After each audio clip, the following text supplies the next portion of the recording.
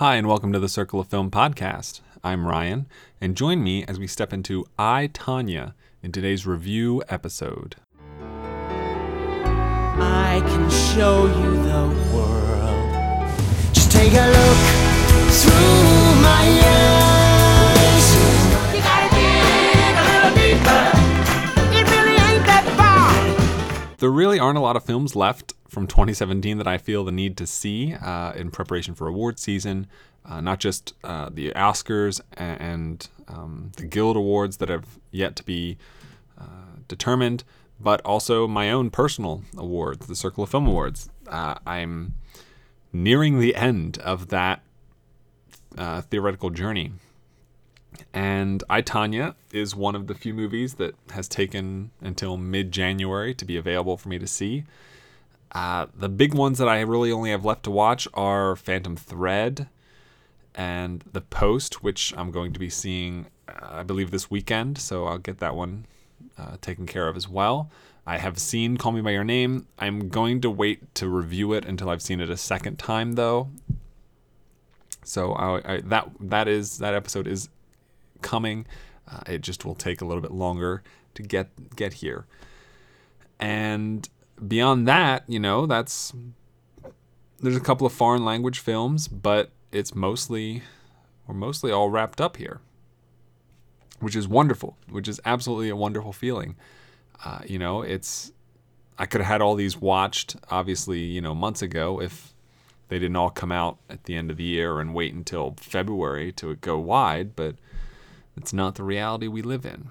So that being said, today's review is about I, Tonya. I literally got home 30 minutes ago from seeing it.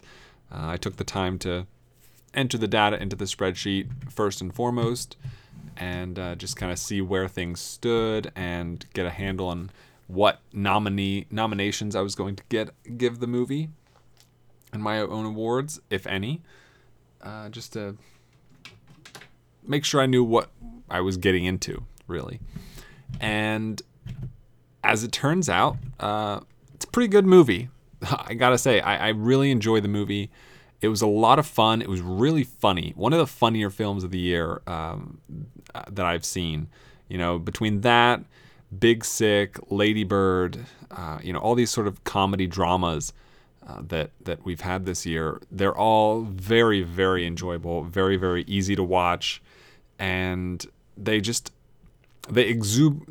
exuberant in the way that they display their characters.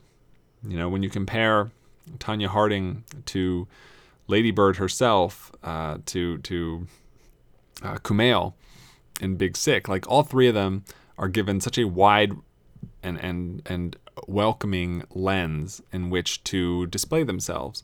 We get to see their ups and downs, their good moments and bad moments, and I think when you look at Tonya Harding as a character and not as a real person, it's very easy to see, be charmed by Margot Robbie's performance and the vibes that she gives off.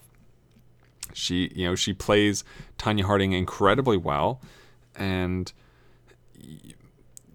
you kind of, whatever you think you know about the Tonya Harding, Nancy Kerrigan incident is kind of left by the wayside. And I really didn't bring any of that baggage into the movie with me. I was far too young when that took place to really know what happened and to, have seen any of the media coverage. I wasn't really around for that.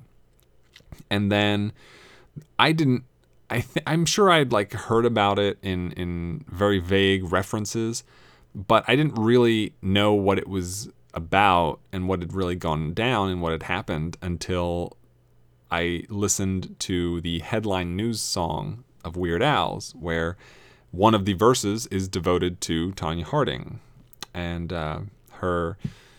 what she did. And that's really where I really fully grasped the situation. And even still, I never seen a documentary about the subject. I'd never watched an interview. I didn't know anything about the people. I never looked it up on Wikipedia. This was not something that was on the radar for me, and it wasn't anything I was really concerned with. If I, Tonya doesn't come out, there's a good chance like I never watch or read anything else about this particular thing that happened.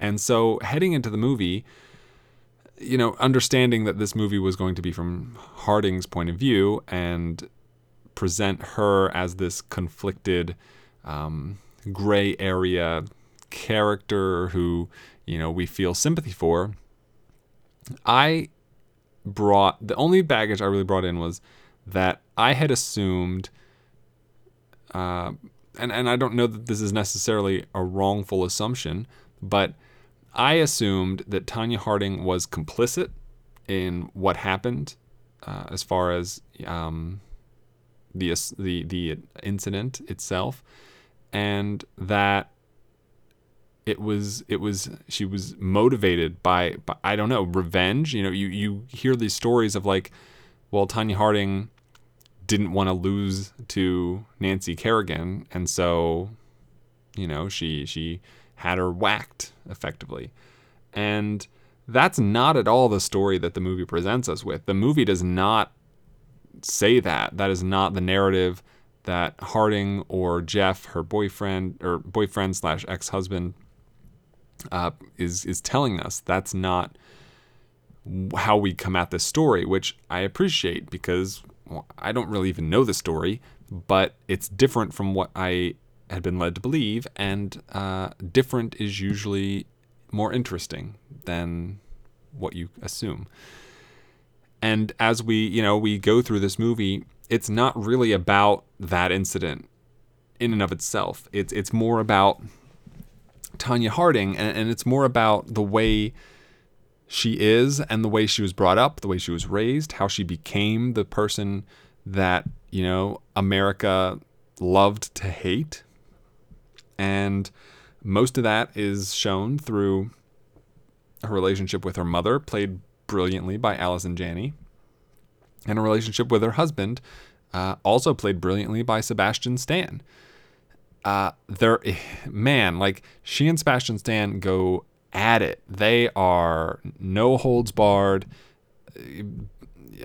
pedal to the metal in that relationship, and it's depressing, it's disappointing, it's frustrating. More than once, I thought in my back, I just kept thinking in the back of my head, like, no, please don't do this again and again. And all of that relationship stems from her relationship with her mother. That is what this movie ultimately drives us at. And for better or worse, as depending on who you ask, even within the movie itself, Allison Janney's as Tonya's mother was a hard ass. She rode Tonya Harding into the ground. She was very forceful in the way that she expressed herself. She didn't mince words. She was very blunt. She was very aggressive. She was very, there's a scene where we realize that she pays somebody to antagonize her daughter in order to make Tonya Harding like that much more resilient, in order to make her feel like the world is against her, and in order to inspire her to accomplish her routine, her performance. And to hear Allison Janney's character talk about that, it's a good thing. She helped her daughter. She sacrificed the love of her daughter for the sake of her daughter's success. And I mean, there's so many layers to really unpack with that. It's terrifying, to say the least, to think that that's the correct way to go about things. I was reminded of there's an episode of Parks and Recreation where Retta's character, I can't think of her name, Retta's character and Nick Offerman's character, I don't know why I can't think of their names. I'm going to have to... Ron Swanson, Retta, Parks, and Rec. Retta. My gosh, why won't you just tell me the name? Donna. Okay, it's where Donna and Nick Offerman, Ron Swanson, are competing against each other. No, it's not. Is it? No, it's. I didn't even have to look it up. It's Ron Swanson, Nick Offerman's character, and oh my gosh, this is killing me. I've seen this show so many times lately, and I can't think of any of these people. Oh man, Rob Lowe as Chris Traeger. The two are pitted against each other in order to try to convince Jerry to work better. All right, and Ron Swanson does it through fear, and Chris Traeger does it through kindness and giving. And obviously, Allison Janney's character exhibits the fear aspect of that thing. You know, she belittles her daughter. She is a very, very mean and just cruel, and it's difficult to watch at times. And it's kind of like you're flabbergasted that a person could act this way. And then not only is she acting this way, but then they cut to like an interview with Allison Janney talking directly to the camera and saying, and like defending what she did and saying that it was the right thing to do effectively, which is just mind-boggling. You know, people don't treat each other that way. It's not, you know, this is your family, this is your daughter, and you are willing to just completely destroy them mentally for the sake of what you perceive to be the best outcome. And that's man, that is just not good. It's not right. And I find that both very troubling and problematic. But when you watch it in this movie, it's somehow Craig Gillespie, the director, and Stephen Rogers, the writer, they have crafted it in such a way that it is incredibly funny. I don't know how. I don't know what exactly the difference is. I don't know what the steps that were taken would have been, but it's a very, very funny movie. And some of the funniest moments are just like the way that you have old Allison Janney juxtaposed with young Allison Janney, you know, commenting on her own actions, explaining that, you know, yeah, she did that. She's very candid about these things. She's you know, it's that kind of laughter that you have of disbelief, you know, when she's just like, I don't know. The easiest example I have is kind of a spoiler, so I don't want to give it, but man, it's difficult, but very enjoyable at the same time. And it's a very weird line the movie walks in order to achieve that result. And it's very fascinating in that sense. But so ultimately we watch as Tonya Harding grows up with this vindictive and vile, evil woman, you know, controlling her life, and how that made her, you know, used to taking that abuse and accustomed to it and actually, you know, to a certain degree expecting it, and how that in and of itself just kind of snowballed into her marriage, into her relationship as a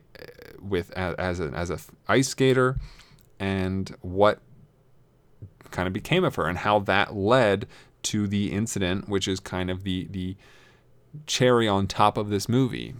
You know, all the characters that are kind of being interviewed like kind of sit down and be like, so I guess it's time to talk about the incident. And that's when the movie, you know, that's kind of what you expect to see when you go to see a Tonya Harding movie. Like, all right, well, this is obviously going to be about the hit, and to a large extent, it's really not. You know, we barely see Nancy Kerrigan in this movie, which I like. I appreciated that element of it. I think that was a good and correct decision. But more to it, you know, we see the sort of successes and failures of Tonya Harding in an appealing way. She's painted as this sympathetic character, and I came out of this movie like, actually thinking, yeah, I don't have sort of any reference point to start from as being too young to know the events very well, but I have no reason to believe that the large portion of that movie wasn't true, other than obviously, at the very beginning of the movie, before the first scene, we're given a title card that tells us, this is totally true, and yada, yada, yada, conflicting interviews, et cetera, et cetera. So obviously not everything is true, especially when, two characters are saying, well, this thing happened, and the other character's like, no, this thing happened. So, obviously there's something between the lines there, but that's the fascinating aspect of it, because there is a truth, right? Like there really is a true state of events that happened, because this is based on a true story. And obviously elements of this movie were dramatized for effect and punched up for humor, and crafted in order to better display the talents of not just the actors, but the people behind them. And so you got to kind of take everything with a grain of salt. But it seems perfectly plausible that the sequences of events in this movie would have led to the end result, in my opinion. And it's fascinating to have painted this picture in such a way that feels so different from what I expect most of the stories were being told at the time had been about. I fully expect that had I been old enough around 1992 when this was all going on to have lived through this event, that, Nancy Kerrigan, always the victim. Tonya Harding, the villain, and pretty much it was just, so bad for Nancy Kerrigan. She topped the game. She was such a promising young figure skater. This was a really big setback. Tonya Harding, was only a matter of time. She's been a bad egg for forever, et cetera, et cetera, et cetera. And this movie just completely throws all that narrative away. And, the characters even address that throughout the film, just constantly explaining, like, why would I do this thing that everyone keeps saying I would do? Why would I, hurt my best friend? Who would do such a thing? And it's funny. The delivery from Margot Robbie is fantastic. It's highly enjoyable, but it's also very thought-provoking, because if you've never, if you haven't experienced this event,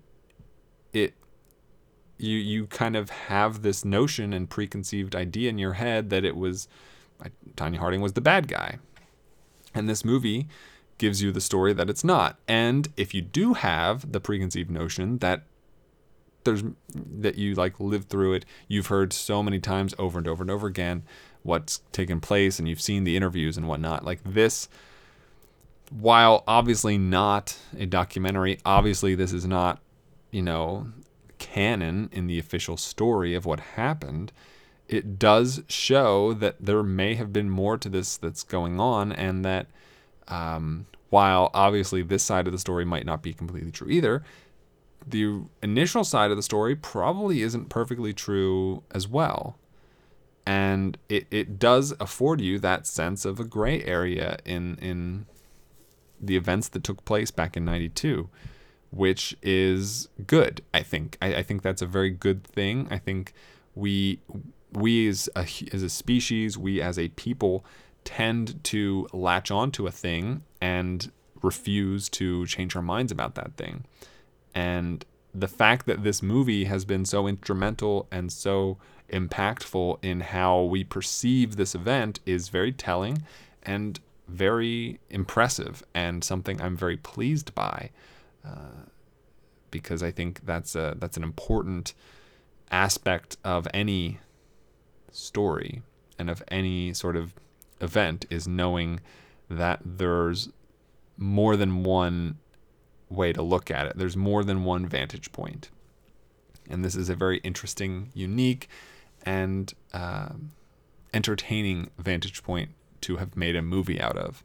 And so I appreciate that quite substantially. So, without going into spoilers, like I said, I really enjoyed the movie.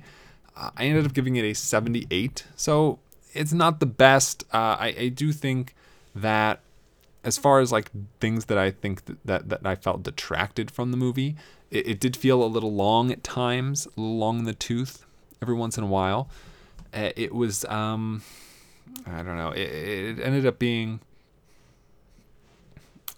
every once in a while I felt like it was a little bit too tongue-in-cheek, and I think that they went a little overboard with that aspect. It works very well a lot of the time, but once in a while, for me, it didn't.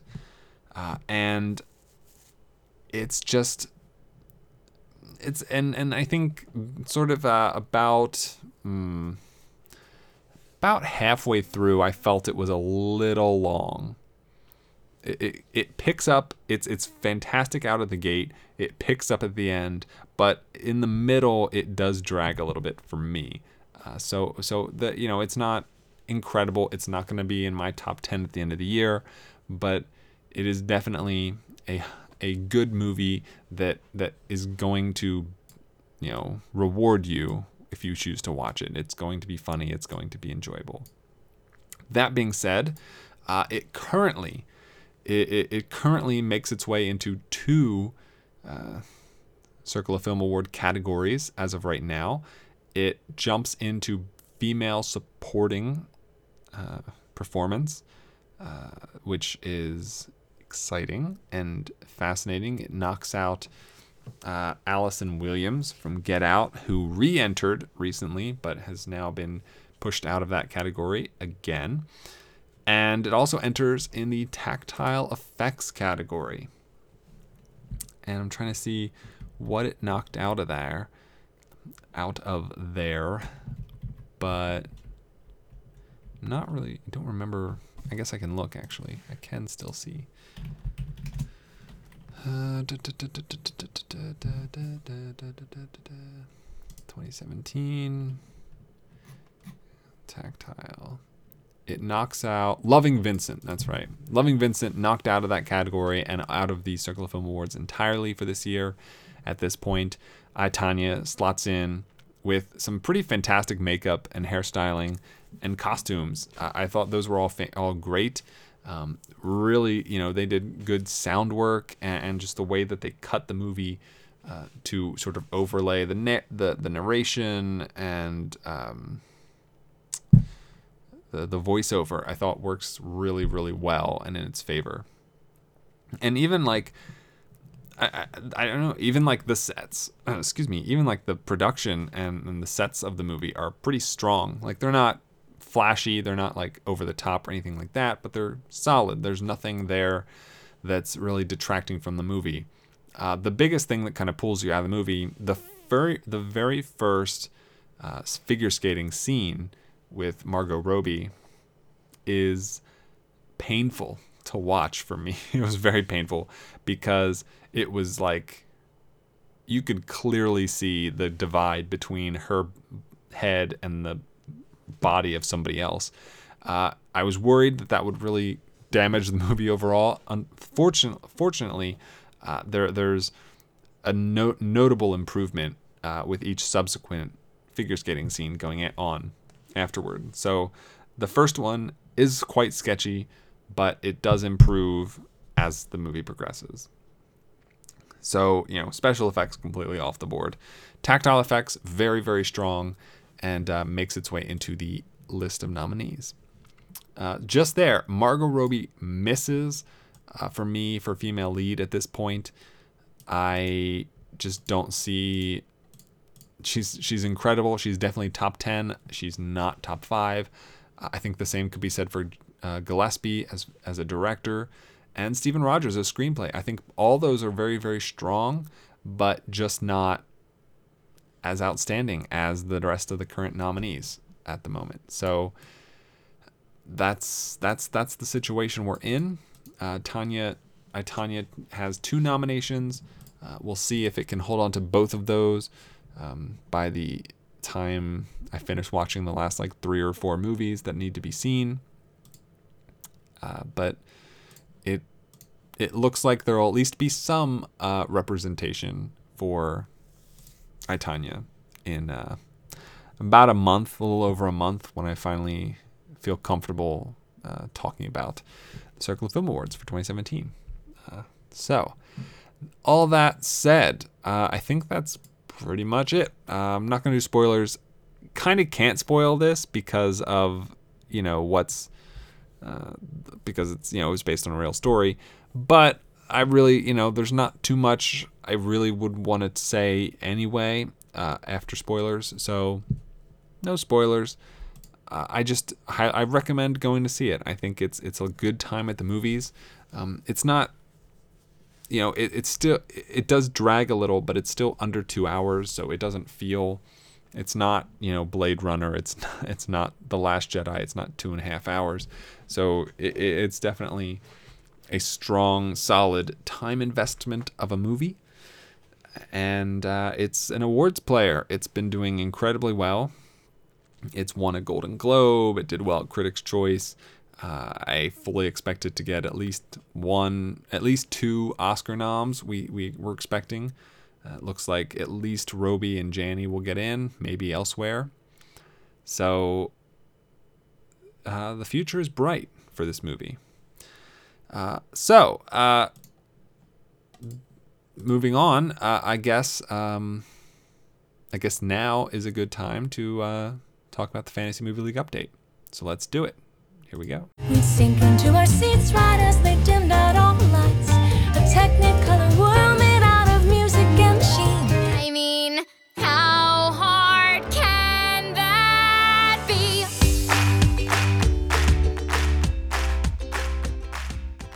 Because this is a 4-day weekend, means actuals don't really roll in till later Tuesday. I'm being forced to record this Tuesday morning. And because of that, I don't really know where the PC or BP is going to end up at this point.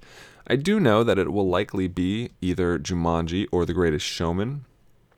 And if that is the case, if that bears out, and we don't see a spoiler like The Commuter or The Post sneak in at the last second, no one really makes out that well this weekend. And that's because no one played more than one screen of either of those 2 movies in the Cinerealist League.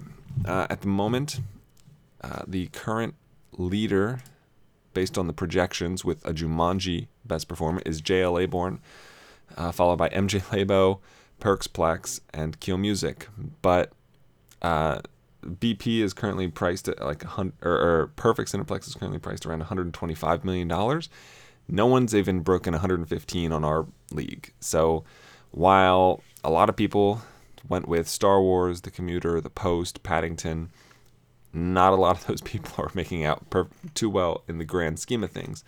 But for all of us, thankfully, no one really hit this nail on the head, and no one's really going to benefit too greatly in the long run, which is all the more pleasing to me because my dumb idiot head went with Proud Mary, which is the worst performer of the weekend. Based on estimates, I still think it's going to come up from 12 million. I don't know if it'll be enough to surpass Paddington, but that remains to be seen. Fingers crossed. And yeah, so that's kind of where we're at with week 7, the halfway point of the season. And I'll have a better update for you next week when I can use actuals and put the numbers in. So that's where we're at. Thank you for listening to this today's episode. If you want to check out more information about the podcast, about me, about the spreadsheet, about anything, you can head over to circleoffilm.com. You want to get in touch with me, you can do that through email, circleoffilm@gmail.com, or head over to Twitter @circleoffilm. Happy to respond to you there as well. And if you'd like to support the show in any monetary fashion you deem fitting, then check out patreon.com/circleoffilm. for all that and more. And as always, have a week. So long, farewell, I'll read and say goodnight. I know she'll never leave me, even as she fades from view.